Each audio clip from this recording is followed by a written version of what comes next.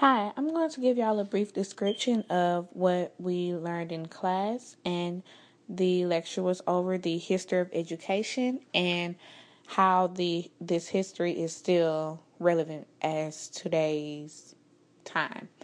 The years I will be speaking about is 1921 through 1940.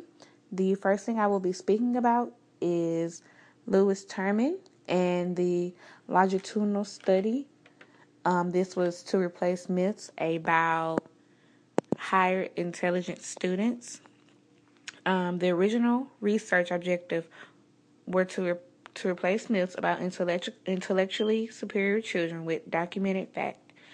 And it followed them for 60 years and had questions about health, their physical and emotional development, etc. To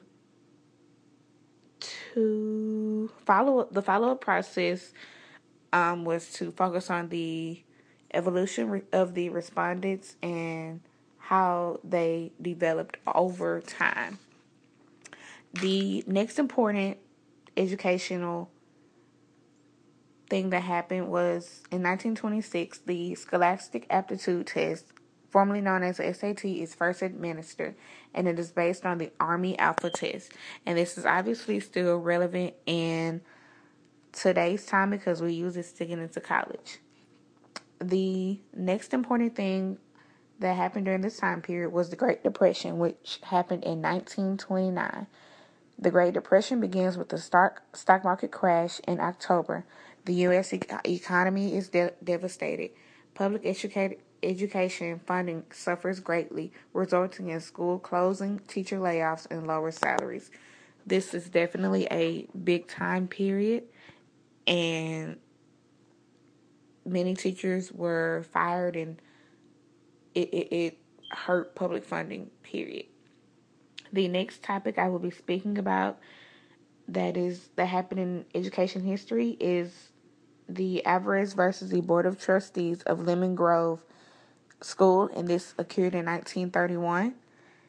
This becomes the first successful school desegregation court case in the United States, as the local court forbids the school district from placing Mexican American children in separate Americanization school.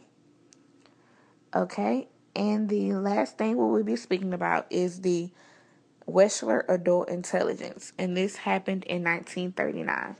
The Wechsler Adult Intelligence is developed by David Wechsler and introduces the concept of the deviation IQ, which calculates IQ scores based on how far subjects score differ from the average mean score of others who are the same age, rather than calculating them with the ratio MACA multiplied by 100 system.